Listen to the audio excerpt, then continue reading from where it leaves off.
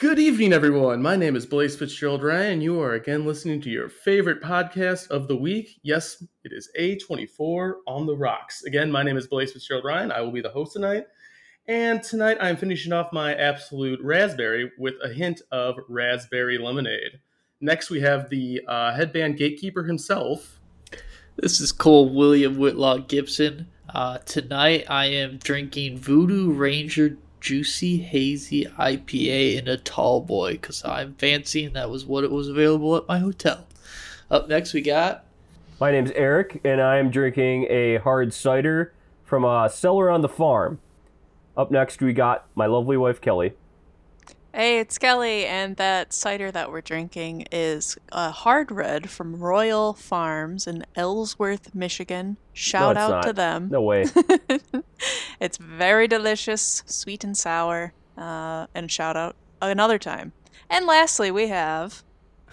Good evening, world. This is Kevin, and tonight I am drinking the same old whiskey sour that I had in the episode with Brandon and the martini shot. Except tonight I'm using Buffalo Trace bourbon, and it's damn fine. Ready to talk about some movies?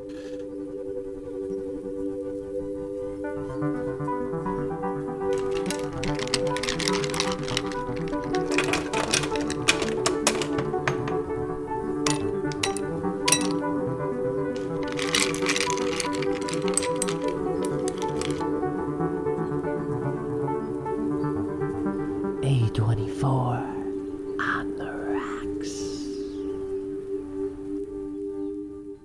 All right. Well, that's a good lineup of drinks we got tonight. Let's hope we can say the same thing about the movie. Tonight, our movie is called Cut Bank. It was directed by Matt Shakman and written by Robert Patino. You might know Matt Shakman.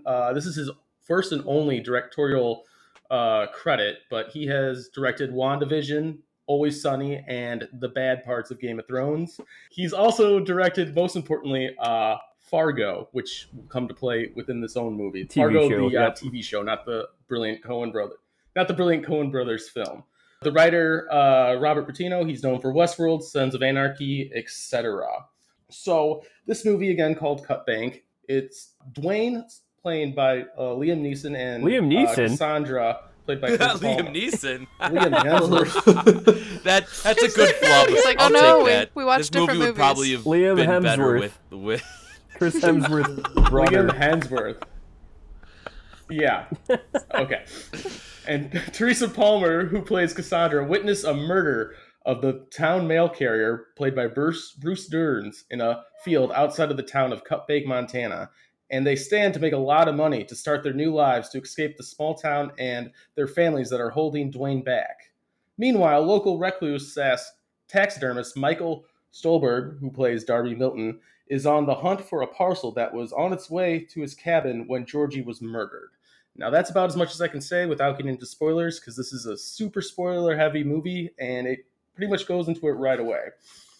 So, that being said, let us talk about the opening scene. It takes place, basically, Georgie's mail route and Cassandra and Dwayne's sordid love affair, I guess. They're just having a nice little picnic or whatever.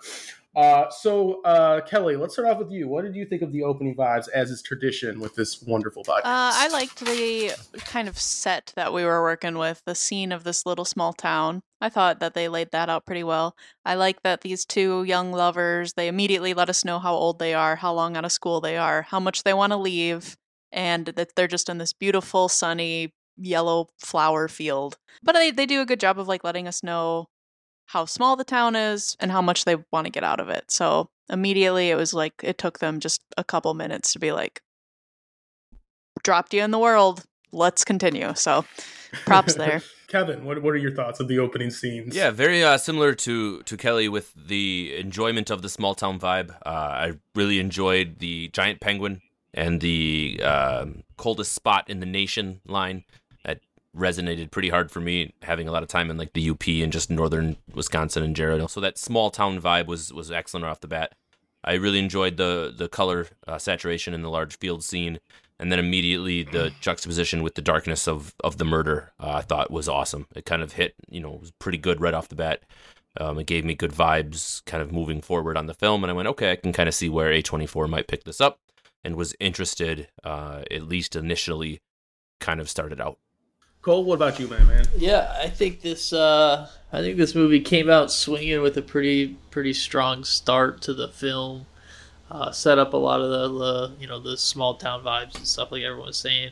But I really liked that the shot of them in the field leading up to the murder, and with then also following like the mailman route and stuff like that. I thought they did a very good job of just kind of setting the tone of everything right off the bat. I thought it started off very strong. I knew nothing about this movie, didn't look up anything about it, didn't read the synopsis, so right when that dude gets blasted, I was like, oh, okay, was not expecting that. It's interesting turn. I'm kind of excited to see where the rest of this movie goes, so yeah. All right, next we go to our, I guess our expert in the field, Eric. Mail Carrier's Day, how was it? Yeah, I am a mail carrier. I'm not a rural carrier like Georgie is, though. But as far as I know, the rural routes, you have to stop at each box. You actually have to get out of your truck because rural carriers, they don't have like normal mail trucks. They'll even have like Jeep Wranglers, I think. And they're actually driving an updated mail truck, which is a little unusual. And actually later, I see them driving a 2-ton, which is definitely unusual for a rural route. I actually think Georgie was a realistic mail carrier. I vibed with him. But I gotta say, the dialogue for everyone else, as if somebody from Hollywood just pictured small town in America and had never been there. Like they wrote them all like 1940s dialogue. And I actually looked this up. The director, Matt Shakman, graduated from Yale, and Roberto Patino, the writer, graduated from Harvard. So it's very much like an Ivy League elite view of small town rural America where they think everyone's stuck in the 1940s. Oh yeah, they definitely viewed the setting as a flyover state, in my opinion. So going off of that, I wanted to ask Eric specifically, since Eric, after watching this film and getting to know Georgie's character, are all mail carriers really just a facade of smiling public servants and actually just creepy, perverted, crass weirdos? I can tell you that we have employed some of the weirdest people in the whole country. Like half of the people I work with probably could not be employed elsewhere. Not to denigrate all mail carriers. I mean, it's a good job to have when, you might not have a college degree or something. I do, but a lot of people I work with don't. And this guy, especially, he does remind me of some of the older, pervier mail carriers. They don't have any social skills whatsoever. Not all of them are like that, but also the mail clerk up front, though, way too nice. The mail clerks, she was a sweetie. The people that work at the front desk, they're the worst. all are similar to like what you'd picture. Yeah, they are like DV or DMV workers or Secretary of State workers. They are not ever that nice. They're the squirreliest of all of them. The squirreliest are actually the people that throw the packages in the morning. Those are the people that come in at 4 a.m., get out at 12, and they just hate everybody. But yeah, besides that, I actually think Georgie was actually one realistic character in this movie. Good to know. So Okay, I asked Eric earlier, sorry to cut go you ahead. off, Blaze.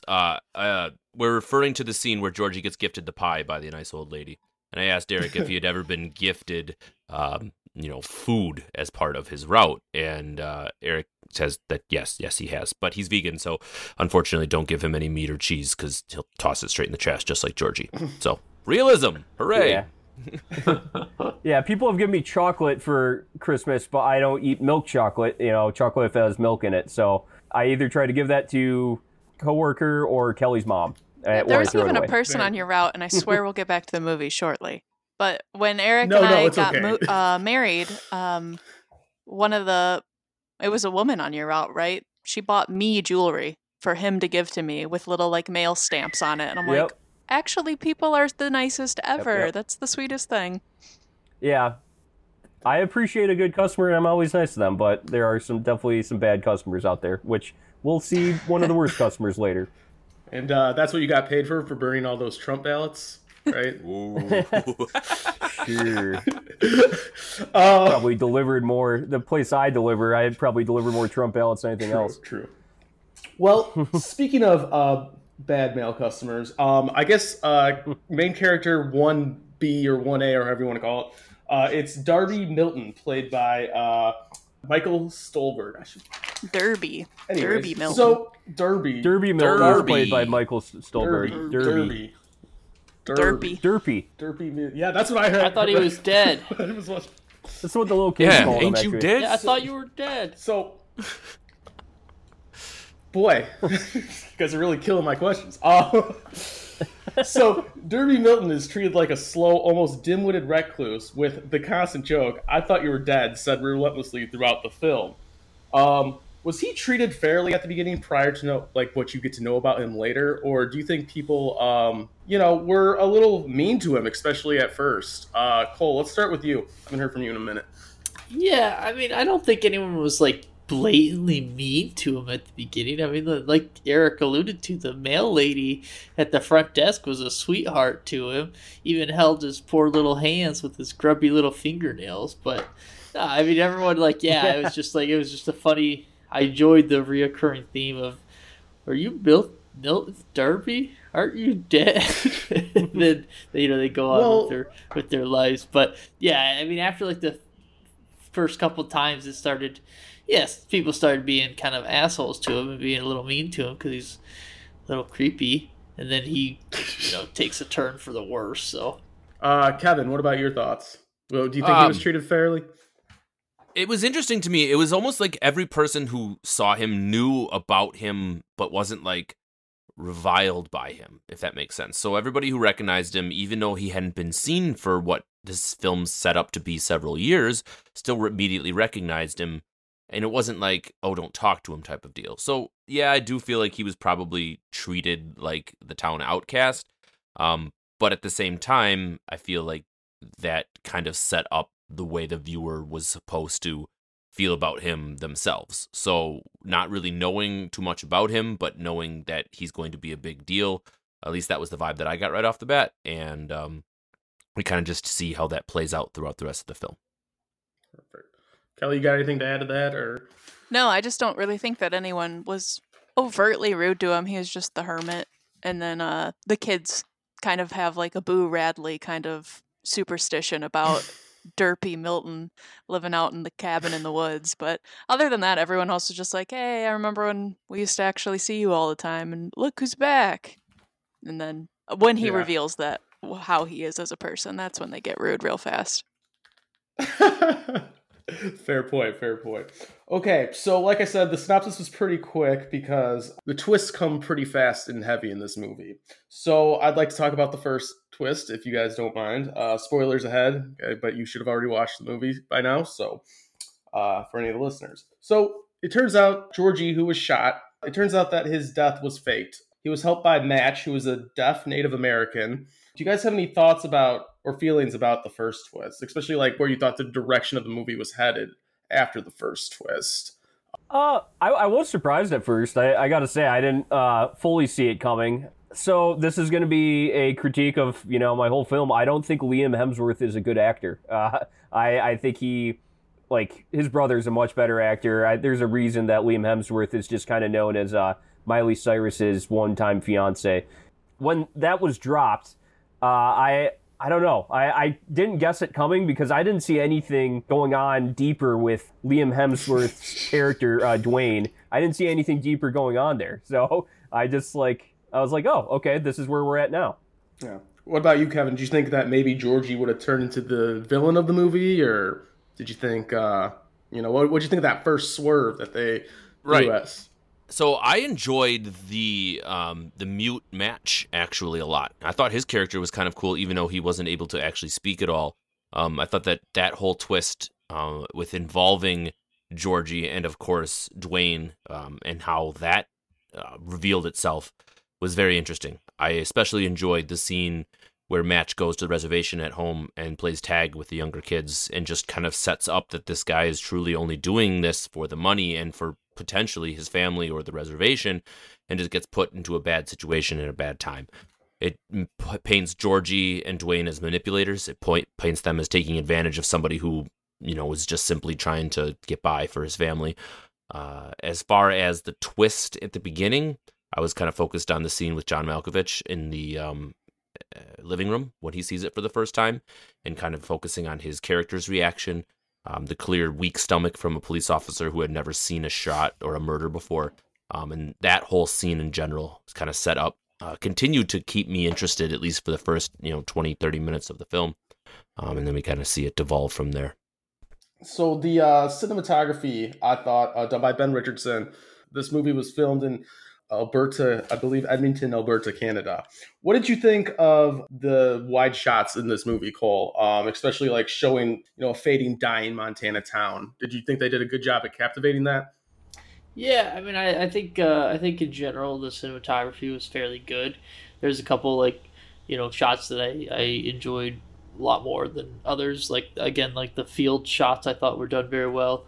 I guess some of my critiques, they talk about Cut Bank and talk about being the coldest city in the U.S. and all this stuff, and it's in Montana. And I mean, my third note for this whole thing was weird Fargo ? And it's like they're clearly playing off of that, but then there's literally no snow. Like there's no reason that this is in Cut Bank. There's no reason it's cold. I don't know, just like none of that felt needed or necessary. Quick aside though, it's funny that you mention it. So Cut Bank, Montana is a real town, and that penguin actually exists. Yep. But I looked it up just to make sure, and it wasn't the coldest day ever in the continental United States. That was Rogers Pass, Montana, which is 2 hours away from Cut Bank.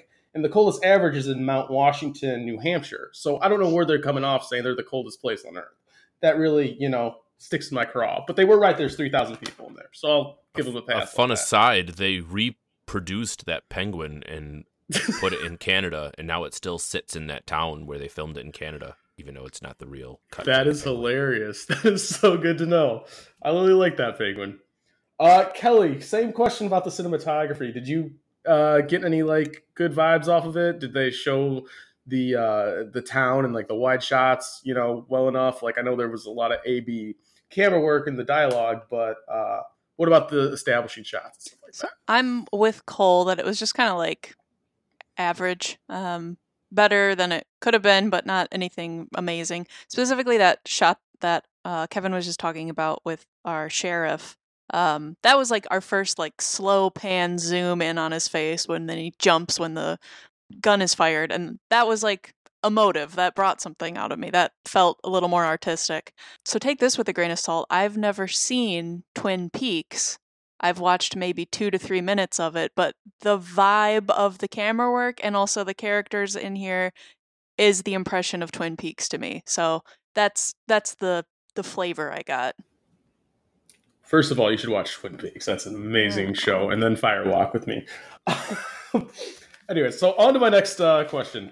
John Malkovich and Billy Bob Thornton play friends in this town. They're both old-time friends, and they've just been townies for their whole lives. Billy Bob Thornton plays a man named Big Stan and plays a no-nonsense hard case who makes Dwayne refer to him as Sir, while Sheriff Vogel, who's played by John Malkovich, plays a trepidatious, meek officer who seems way over his head and is always 2 steps behind Derby in the hunt for Georgie.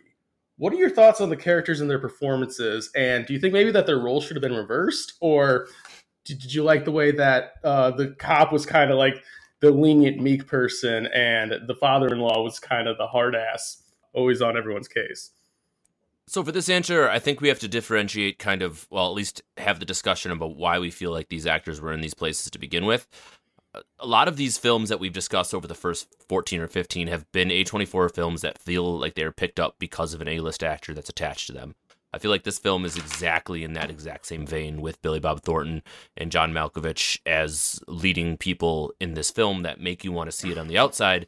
And then when you get into it, you kind of discover that it's less about them and more that a crappy story. I felt that Billy Bob Thornton was kind of a forgotten character throughout the whole thing. We kind of got an interesting introduction to him as this Big Stan character. And if you're going to call your guy Big Stan, you might as well make him an actual, character in your film, as opposed to a guy that kind of shows up randomly, moves the plot, gets hit in the head, and then dubiously survives by the end of it, which, again, we can touch on. I did enjoy Georgie's character, played by the great... Oh, man, why can't I figure this out? Oh, Bruce Dern. Crazy old white guy. Bruce Dern. Yes. General Bruce Dern. Sandy. He did excellent. I thought that was awesome. He did a great job in general of keeping me entertained every time that he was on there. And for the part of the film, I don't think I would have recast it anyway. It probably just worked the way it did. But they didn't really make an effort to be anybody else but besides themselves. So Billy Bob Thornton sounded like Billy Bob Thornton in every movie. John Malkovich sounded like John Malkovich every movie. Like, at least do something to like make your character a little bit more character-y and not just whoever you're famous for. That's very fair. That's very fair. Eric, I got the same question for you. What do you think of John Malkovich and Billy Bob Thornton? With this being the senior... Yeah, go ahead. Sorry. I know John Malkovich very intimately. I was working at a large office building before I was a mail carrier. I was actually a file clerk between the 7th and 8th floor when I wandered upon a random door and I fell down and I lived as John Malkovich for one day. I was John Malkovich, and then I got spit out on the New Jersey Turnpike. And so I know him very intimately. A little too much, actually. That's an incredible story. They should make a movie about that. So Billy Bob Thornton and John Malkovich are two, like, I love them as actors, but I felt, again, they were a little wasted in this movie because I feel the dialogue in this movie was so just, like, caricatures of small-town people, and I wish that they gave them better characters to work with. I think they were kind of wasted in this movie. It's amazing this movie got this many good actors. I think it was really off the strength of who he worked with, for sure. Does anyone else have anything to say about John Malkovich or Billy Bob Thornton, the really big, the main draws of this film? I don't know Billy Bob Thornton, and I didn't really think anything of his character. I was just like, oh, look, it's a hard-ass father-in-law. I didn't know who I was looking at. Didn't know him. But I know John Malkovich because of Eric's stint with him. He told me a lot about it.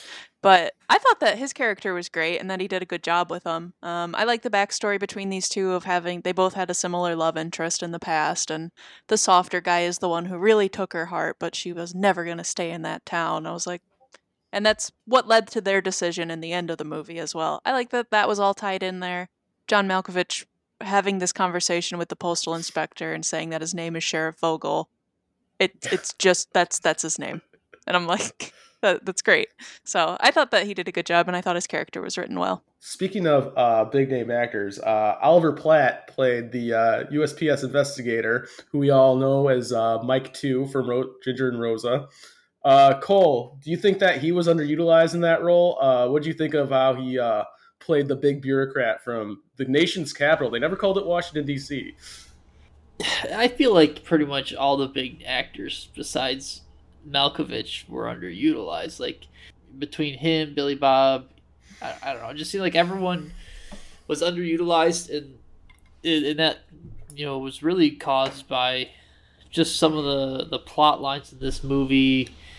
There was a lot of unneeded stuff thrown in the mix that just took away from the actual story that I was more interested in. So we got, with like the beauty pageant being thrown in there and certain other stuff, it was like, why even have these scenes when I could have more Malkovich, Billy Bob, and the gentleman that you just said his name, I can't remember his name now, but yeah, the inspector and stuff, and why not dive more into that instead of just doing a lot of hard cuts between John Malkovich showing up to a scene with another dead body and then going back, it's like, I'm going to go to the beauty pageant. It's like, I don't care about this part. Oh, we'll get to that. So yeah, I felt like he was underutilized. We will definitely get to that sure. weirdness. Another fun fact, the Glacier Gateway Hotel where Oliver Platt stayed is a real hotel in Cut Bank, Montana. So they are very consistent in a lot of things with this town. Why didn't they just film it there? Why didn't they just film it? Yeah, no kidding. Because it's probably cheaper to film in Canada. Probably costs more money. Apparently it's cheaper and they actually there, use Canada is pretty good. They actually use real... Although, let's talk about that for half a second, Blaze. Did you realize it took 2 years to film this movie? I did not. 2 full years from start to finish to actually complete this thing, which is just mind-blowing to me. How did it take so long? I have no idea, right? How did it take so long? Someone should tell me that, but... According to IMDb, this thing took 2 years to make. They had to build Derby Milton's real house from scratch. Yeah, they had to get him the right prescription glasses. They were getting things by the mail. They did actually have to do a decent amount of work to that house. Yeah. Apparently, it's a historical site in Canada, and they had to add a bunch of crap to it and all of the weird taxidermy things and all of that. But I digress. It also made the screenplay won 2009's the Blacklist top 5 screenplays. So I guess they didn't read the ending. Mm-hmm. Yeah, 2009 when the 2009? screenplay was written. Oh, okay. So it won a screenplay festival. Mhm. It Okay. was like the Blacklist is like the best screenplays that haven't been picked up for Yeah. a movie yet. Yeah. So Oh, okay. just a little, Yeah. weird asides. This whole movie feels like one weird aside. Honestly, that's exactly For it. real. Yeah. So let's get on to the second twist, and this is going to be a group activity. So the second twist is that it turns out that Dwayne is actually the quote unquote mastermind of this whole operation about faking the death of the mail carrier to get the money, so he can put his ailing dad in a better home, like a actual like nursing home instead of the at home drunk nurse. So my question is. The director proposes us this question of morality. In your guys' opinion, Dwayne, Georgie, and Dwayne and Match especially, does their reason to pull this heist off outweigh the crime itself, or is it black and white and they should never pull a stunt like this, regardless of the situation? Well, one, I don't think USPS would ever give anybody $100,000 if I went missing. They would sooner piss in my shoes before giving somebody $100,000. Yeah, that was a little unrealistic, but either way, their reason for doing this to get $100,000, I mean, I think it started out kind of as a victimless crime. I guess the victim would have been USPS. But it started out kind of like as a victimless crime where, okay, we'll fake this guy's death, we'll probably split all this money, and we'll all be good. I wouldn't do it myself, but as far as crimes go, there's worse crimes to do. So I don't know. I think that philosophically, I'm on board with what they did. You know, like I'm okay with it. You know, I'm like there's a lot worse things. You know, but and it didn't make me feel like any of them were bad people necessarily. I mean, Georgie was a perv, you know, and he was kind of a weirdo, but. Either way, the others, I didn't think they were necessarily bad people for doing it. Perfect. So, Kevin, what would you do in the situation, or is their situation justified? So my first thought was why did they decide to pull this type of heist off in such a small town that they clearly set up that everybody knows everybody at all times? Like that to me was like, no, maybe you shouldn't do that because these guys are all well known and it's something simple. But at the same time, it might be the idea of a open and door shut case. It was really obvious as soon as they panned to that poster with the $100,000 on it what was happening throughout the entirety or the reason they were doing it. I guess I can see it, right? An aging postal worker towards the end of his retirement, probably convinced he'll take $10,000 or $20,000 off the side. Match, we already talked about, he's just looking out for probably his reservation and his family. And Hemsworth just wants to get out with his girl. So everybody has the right motives in place. So they definitely did a good job of kind of giving us a reason why they would try to pull this off. And then, of course, the linchpin in this whole thing is the Derby Milton, wrench in the operation, which actually did a pretty good job of showing us that he was single-handedly responsible for screwing this whole thing up, which we'll kind of get to, I'm sure, when we talk about his character in general. But I can see the motives of these characters, and it was believable for me, at least, from a viewership standpoint. I don't think if you split $100,000 that you'd be able to move to California nowadays, or like even 6 years ago, you might be able to get like a homeless shanty in LA, but that's about it. Definitely not able to start a business. Right. My biggest problem is like, it's a victimless crime, and whatever. If you could get $100,000 from the postal service, go for it.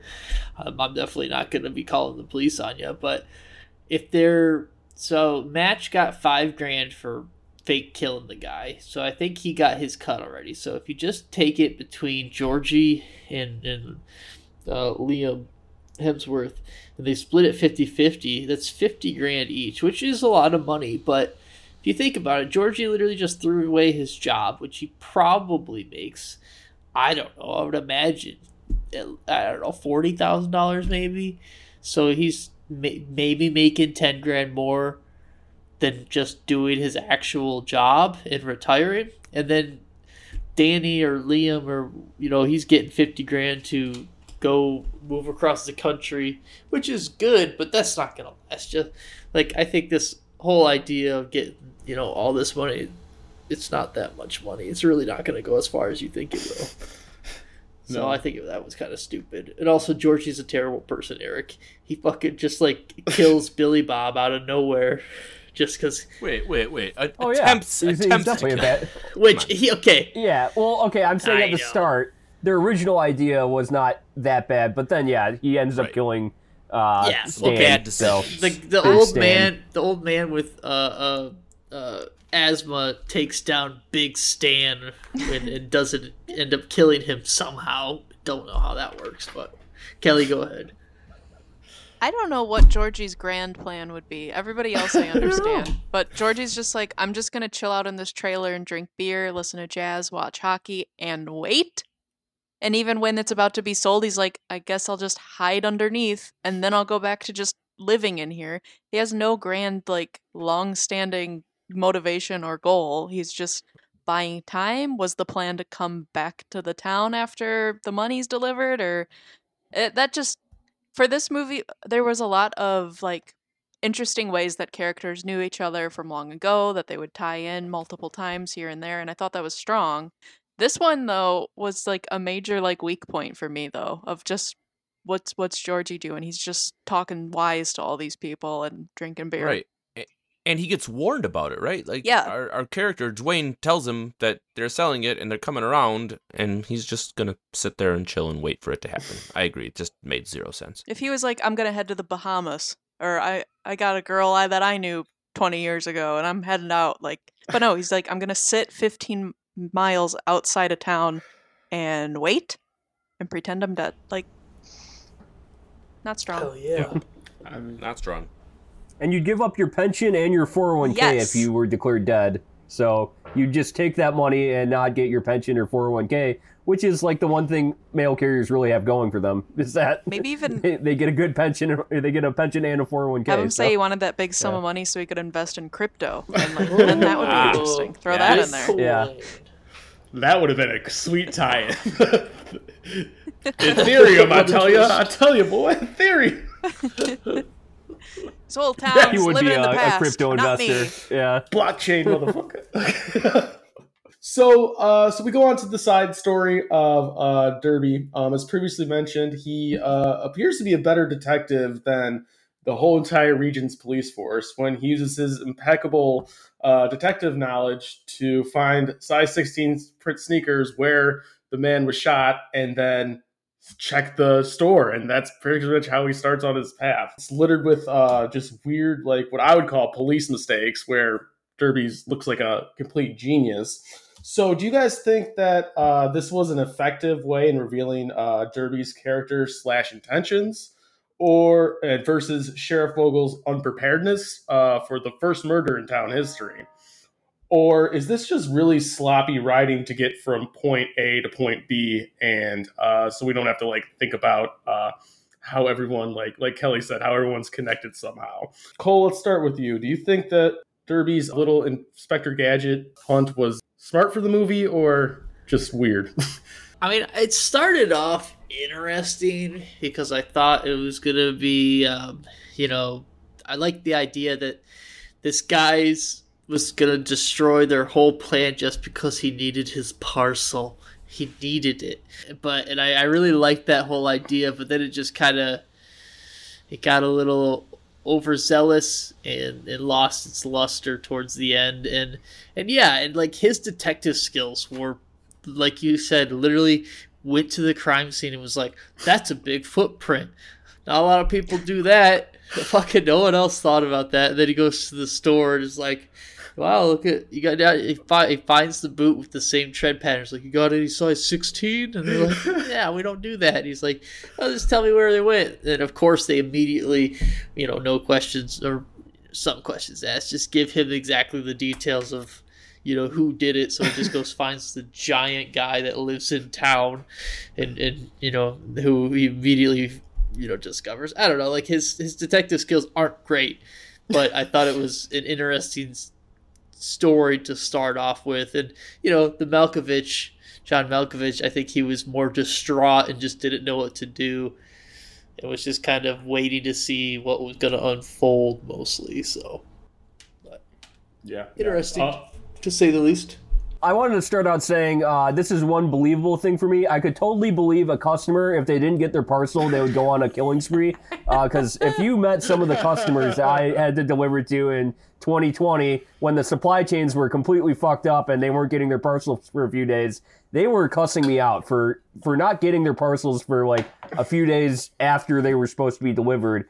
And yeah, it's just like I can't do anything about it either. It's like a truck comes to the post office, drops off parcels, and then I deliver it. So I cannot do shit about that. So like I actually like Derby Milton's subplot.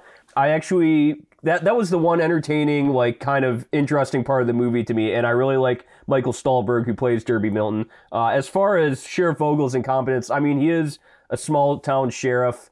I guess Derby Milton being this complete recluse, knowing exactly how to mount an investigation like this, that's a little unbelievable, but that's something that I think I could suspend my disbelief for the sake of the movie.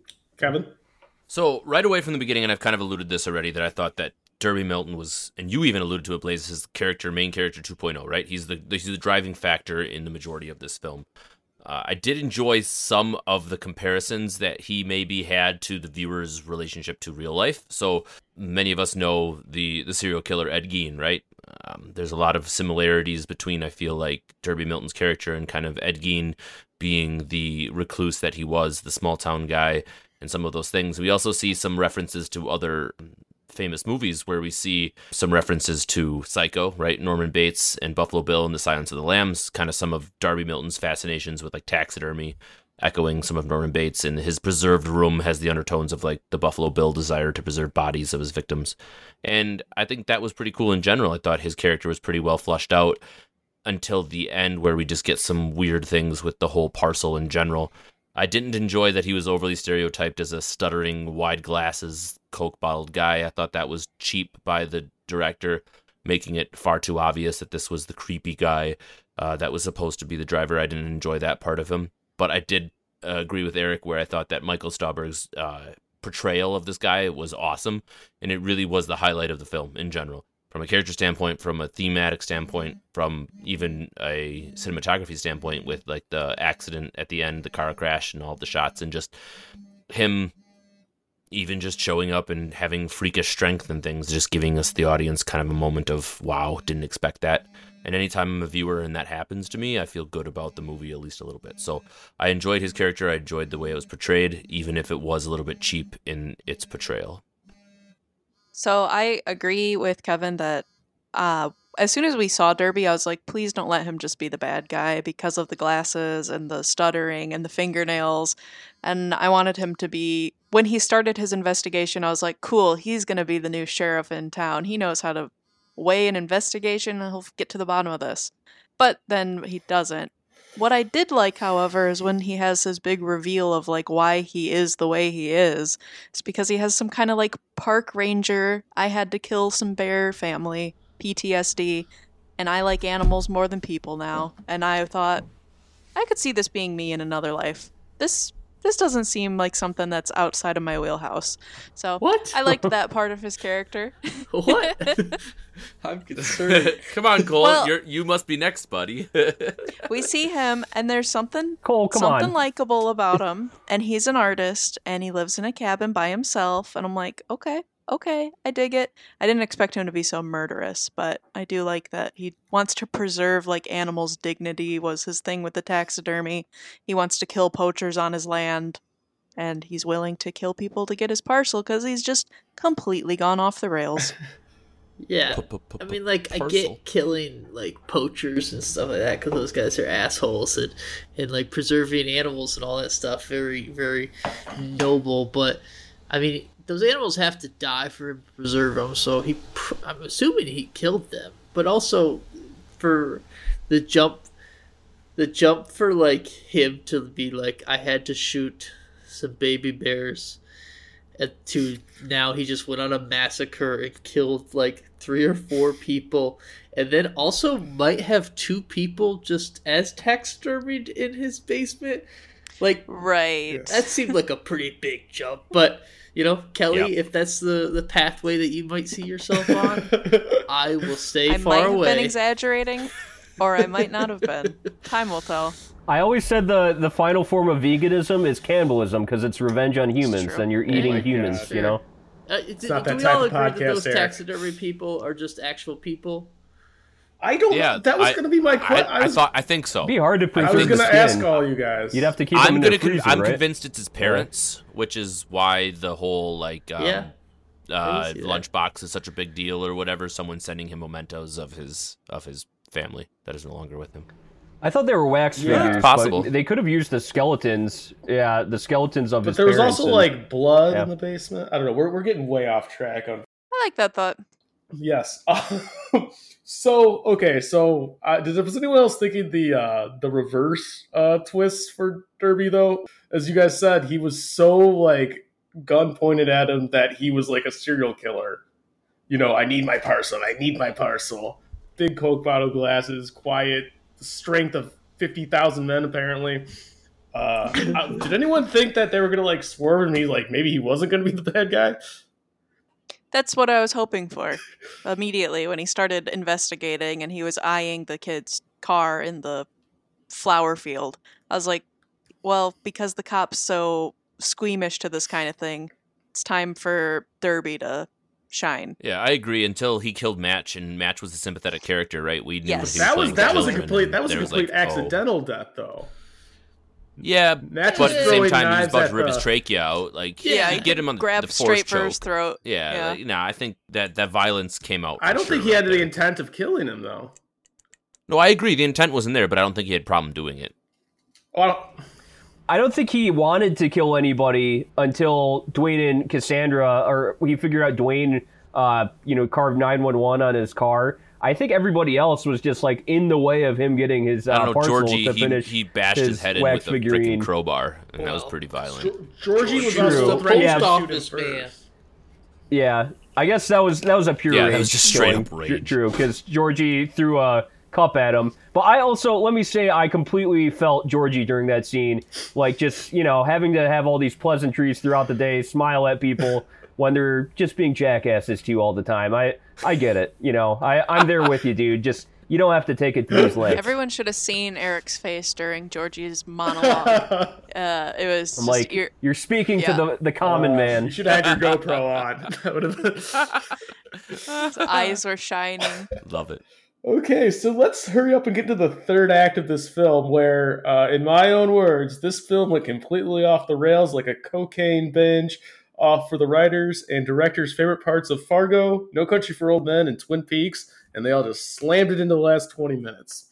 So let's get this started. What do you guys think of Cassandra's decision to continue to join the pageant, even though that Dwayne was knowingly in danger? He told her that she was in danger, and she said, "But I have to do the pageant." And you... She had to. Yeah, Couldn't she she had always to. do it next She had year? to, clearly. No, they Yeah. found out they needed to still get out of town because this impending doom was coming, and they Oh, weren't yeah, going to get the true. money from it for X, Y, and Yeah. Z months or years or long time. So they needed the money just to leave and be safe.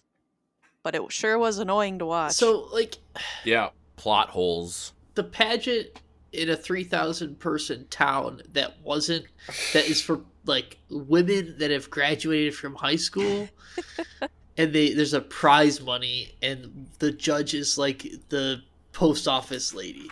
I'm so confused by all of this and I hated every moment of it. There's two others, right? But Two other was judges. Not only that, Yeah. but then the link to like the bartender and the creepy like back and forth about I used to be Miss Cup Bank and Oh, yeah. how that played in, and that whole undressing me with the eyes bit with that Why did we need whole- her? Like Yeah. exactly, it was absolutely unnecessary. It had nothing to do with it, and if it was supposed to be some weird motivator for our main character Cassandra to like be Miss Cutbank, it was just lost completely. So, boo on that decision. she also And the size of that high school for the amount of people in that town was kind of obscene as Yeah. well.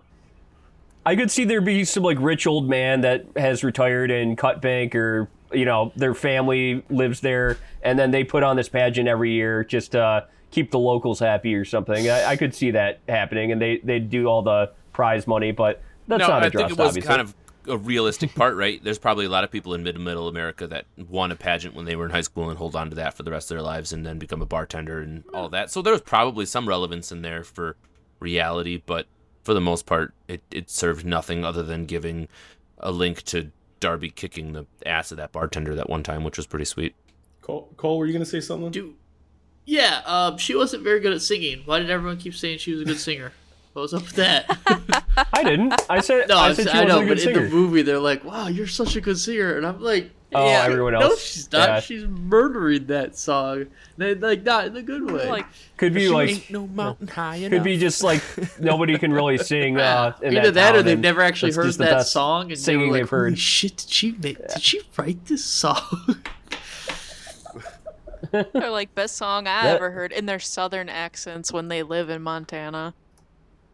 So, And that is Motown too. It's Diana Ross, so that extra made me cringe because I love Yeah, Motown. that was so. bad. so what do you guys think of a 70-plus-year-old man getting the upper hand while having an asthma attack on Billy Bob Thornton? Was that believable? No. No. He literally, I Yeah. felt like he was going to die underneath the building. Like, I thought that's where they were going to going, that the guy Yeah. who Same. fake died was going to die under the building, and then all of a sudden comes out and whacks him over the head with a wrench. I'm like, no! Fuck you! That was stupid. I've seen Billy Bob Thornton get shot 10 times in Bad Santa, and and now he just is like this weak guy in this film. I don't Yeah, a believe guy it. named Big Stan, and that's the way you get taken out? Like, come on. Yeah. And- He wasn't that like big like as a person. Was he big elsewhere? Yeah, Maybe. his ego. His wife didn't seem very Yeah. happy, to be honest. So Yeah. Okay. Yeah, true. he was still thinking about his high school lovers, or wanted to be true. lovers, so there probably wasn't a happy relationship there. Yeah. Okay, so does anyone want to talk about? Does anyone want to talk about the murder house anymore? I think we covered that pretty well. I think so. The maybe murder house. Yeah. Yeah. I think it was just wax people, but some people think murder. did we care that like Dwayne's dad and Derby were even That's the only reason why knew each other? Did The only reason did why that his dad was matter? there was for That's that soul interesting. story. We haven't It's talked so about stupid. Dwayne's dad at 'Cause all he until like doesn't right matter. now, and that shows how Didn't little matter. he mattered. Didn't matter at all. But he was supposed to be this big plot driver, but nothing. Yeah. Supposed to make you feel bad for Dwayne, Yeah, I maybe. think Right. that's I don't all. know. It's like, oh, this is why why he wants to get away. It's like his dad's His dad's a you know, vegetable. just That's fine. die- Or He's dying, he it's needs to- actually the he opposite. needs I to get think away that's from- why he's still yeah. stuck I there. will say the scene where he almost let him He's stuck die there, but- with yeah. his machine was a little bit compelling. I did find that actually was a like, good oh, scene. is he gonna let him die? Is he? Oh, what? That was actually pretty good. Yeah. Yeah. Okay, so now this one's going to go especially for Cole, because I know like Cole likes to poke holes in the science of the movies, so to speak. So the hostage scene when Derby is taking them to the to the par- to the parking, or not the parking, the storage garage, and so he finds out that Dwayne had scratched 911 into the door, and he's like, "Oh, I was going to let you go, but not anymore." What do you think of the modes of death to get rid of the last witnesses as empty packages, Cole, with loose duct tape? Yeah, I thought that was the stupidest way possible, and it was clearly just like a big like plot hole of like, how could he possibly kill them in a slow fashion to where we could actually save them at the end? Like when he was bringing out the Right. bags, I thought, oh shit, he's gonna just execution, blast him in the back of the head, and that'll be the end of the movie. And then it was like, no, I'm going to put this bag over your head and I'm going to duct tape it and then you're going to slowly suffocate to death. Maybe, depending on how good of a duct tape job I did. Yeah, that was... And also those bags, they didn't seem like they were 100% plastic. They looked like they were like maybe like a plastic fiber. So they were probably still somewhat breathable. They didn't look waterproof. So those guys probably would have just been fine chilling in there for a while. So, for Darby being like a cold-blooded murderer and then just goes, I'm going to, get a creative way to kill you guys by duct taping back to your head. It was stupid. But, I guess, He's like, but this girl just won a beauty pageant. I can't cut these people all to ribbons. yeah. No, not them. Yeah. And he gets the revolver and he really didn't use it at all. And, that's why I thought he was going to execution style these people, because I thought that would be a pretty big like dramatic shock to this thing, but no, not gonna do it. Lame. Cowards way out. Does anyone else? What does everyone think of the parcel just being that, a parcel? It wasn't a what's in the box moment. It was literally a handbag for his taxidermy, whether it be human or wax sculpture, whatever. What was that anticlimax? I didn't mind it. Yeah, like that was the parcel he was looking for the whole time, and it finishes his kitchen. So I kind of got that. What I did want to point out was that was way too many packages for a rural route. That was like as many packages as I get.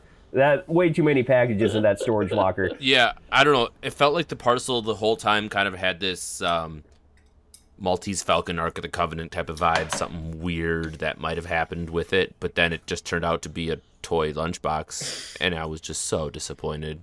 Like, it made sense, and I wasn't surprised. Like, oh, of course that's the way you went with it, but like, just make something more out of it.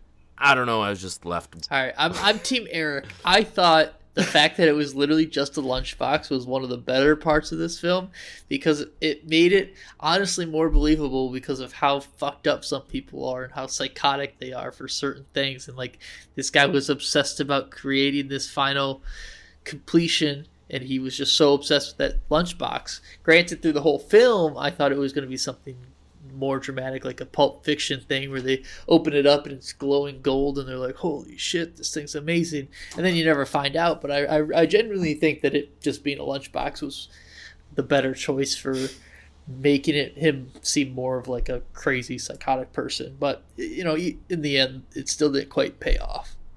Kelly's turn.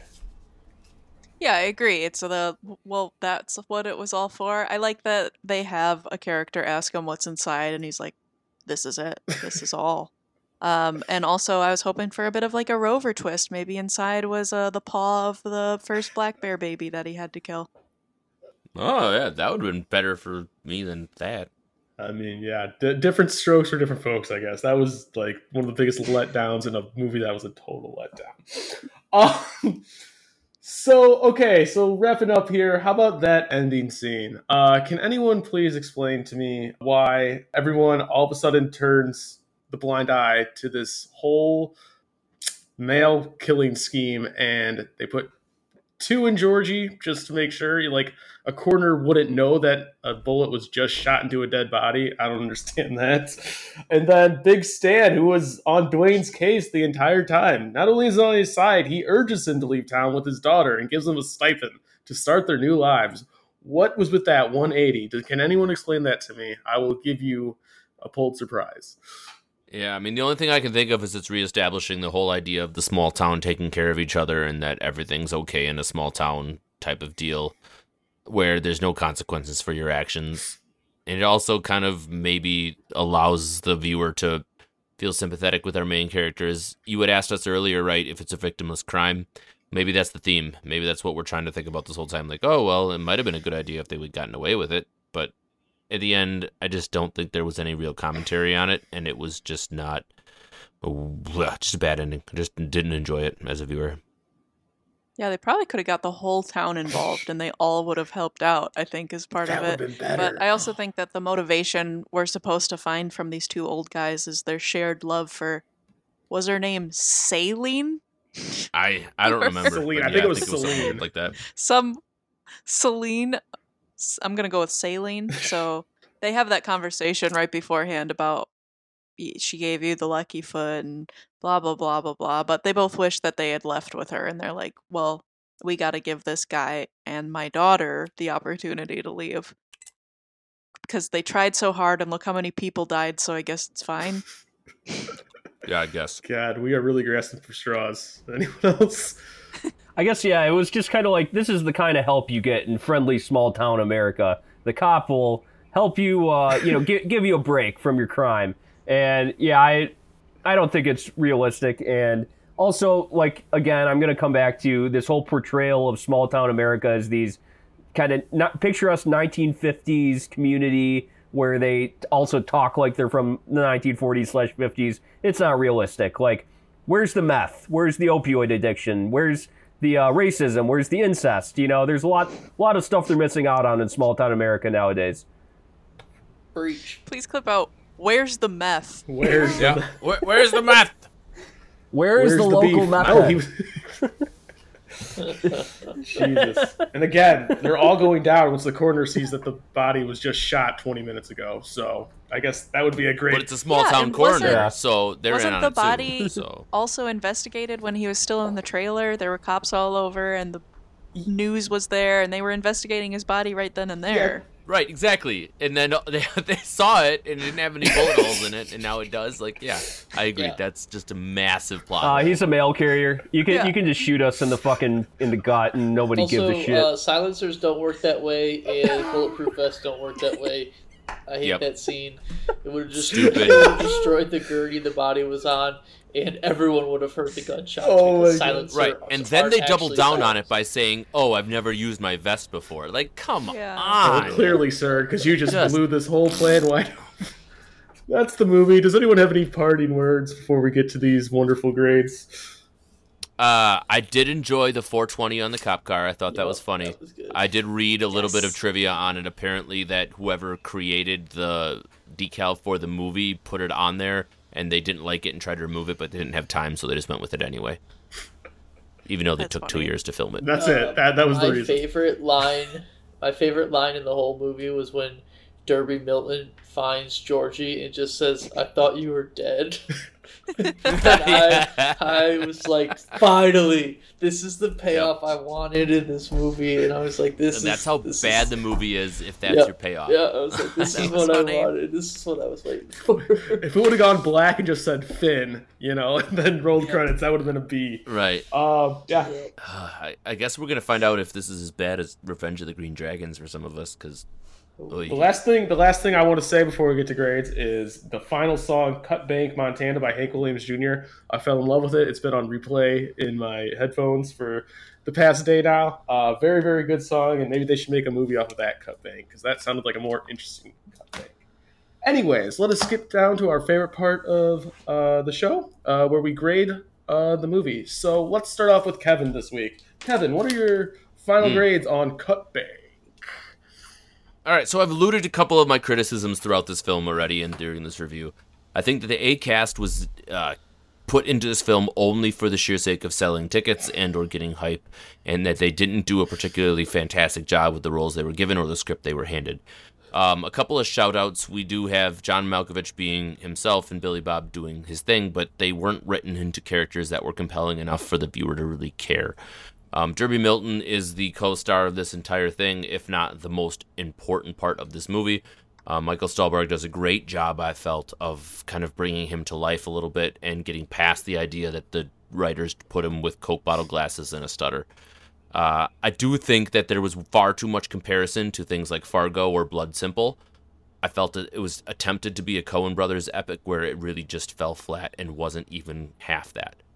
At the end of the day, I think this movie's forgotten in history. It doesn't do anything to really make us feel anything at all. It's far too cliched in the world of violence and over-the-top heist films. And I really just feel like it could have just been better off not being created at all, or even left off of the A24 brand in general. I think that this movie suffers from everything from the beginning to the end, and it doesn't do much for me. I will not recommend it to anybody else, so therefore it gets a D24 in my book. 24. And that's all I have to say. All right, Cole, what do you got to say about this movie? I liked the cast a lot of like the Billy Bob Thornton and Malkovich and stuff, and one of my notes was I love the crazy old white men cast that they got going on because they had the trifecta, but yeah, just like Liam wasn't very good at acting. His girlfriend was terrible. There was a ton of extra plot stories and bullshit going on that made no sense, no reason to be there.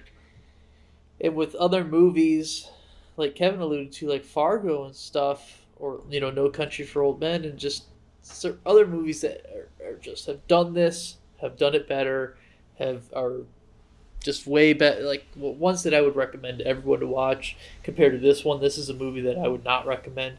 I think there's better options out there. There's better use of your time. I wish I liked this movie more. I thought it had had a lot going for it. I thought it could have been something unique and cool, but it falls short of the A24 vibes and falls short of being a interesting film to me. So with that, I gave it a D plus 24. All right, Kelly. Yeah, so my major bullet points have already been touched, and I completely agree with the two men who spoke before me. The strong point to me, like I kind of said earlier, was just the way that everybody was tied together and the way that they kind of introduced that, as well as figuring out who was involved in the plot to fake this thing. They kind of revealed it like a slow drip of, oh, and they're in on it, and they're in on it. Thought that was interesting too. That said, I think that this would be a better book. That would play better for me as far as imagination and how you could, like, the characters I feel like are well fleshed out and that you could do a lot with them to just tell that story. I just don't think that the movie did a good job of it. And I don't think that it was very interesting at all. It was just, I was like, what's one word to describe this movie that was not just like, we watched it yesterday, I kind of forgot it today. It just didn't stick with me. There's no stickiness, and it's just kind of lame. It's just a lame movie. That's how I felt about it. So I was going to go with a D minus 24. D minus. All right, Eric, can you pick this movie up out of the D range, or... Unfortunately, I don't think I can. Like I said, they did cast a pretty good cast, except for Liam Hemsworth, who I just don't think he's a good actor. I don't think he should act anymore. Stick to having sex with famous women or something, because you are still good looking, I guess. I think the dialogue in the script was really wasted on people like Billy Bob Thornton and John Malkovich in here. Like, I just think it was so out of touch, and it just not realistic dialogue for people that live in, well, I guess as of now, it would have been 2015 America, and I'm going to give it a slight bump because of Georgie the Mailman. That whole monologue that he gave, I was with it, and I actually think he was unhinged, and maybe that's why I think he was more realistic as a character. I still think the plot of Derby, trying to get his lunchbox back, I was on board with it. I was okay with it, and so I'm gonna give it a mailman bump up to a D24. I probably would have given it an E if it wasn't for the mailman full letter grade subplot. All right. Okay, so last and certainly least. So I think I've learned, I don't know if you guys feel the same way. I feel like the movies that I specifically host, I think I'm a lot harsher and more critical on because you put in so much research, time, and effort towards these movies. This is one of those movies where I really felt like I was trying to draw blood from a stone. It was so disjointed. It was so uninteresting. Like Eric said, Liam Hemsworth, who's, the lead character, is so boring and so drab. When you look back just a couple movies ago, Adam Driver last week, or not last week, Ewan McGregor a couple weeks ago, all these great lead roles that we've had, even if the movies weren't that great, the lead really sticks with me, and he's terrible. John Malkovich and Billy Bob Thornton, like you guys said, were great, but they were only on screen for 20 minutes. Oliver Platt, even less than that. Teresa Palmer, who's actually a pretty decent actress, I didn't even really talk about her because she was, again, one-dimensional female lead. Michael Stuhlbarg did a great job, but again, I really didn't like his character. I thought it was too cliche for a crazy murderer guy. And like I said, I was really hoping for the opposite twist. So yeah, I'm really picking up the breadcrumbs of what you guys said, but I think I'm way more critical because I put so much time and effort into this research. So I'm going to give it a strong F24. I hope I never see this movie again. And I'm going to burn this notebook as soon as we get off here and just be rid of it. Maybe have another vodka. So anyways, but do not worry. Next week we're doing Ex Machina. It's going to be a complete 180. And then I just think it's going to start climbing up more and more from there. We're going to have a guest on next week. His name's Kurt Facknitz.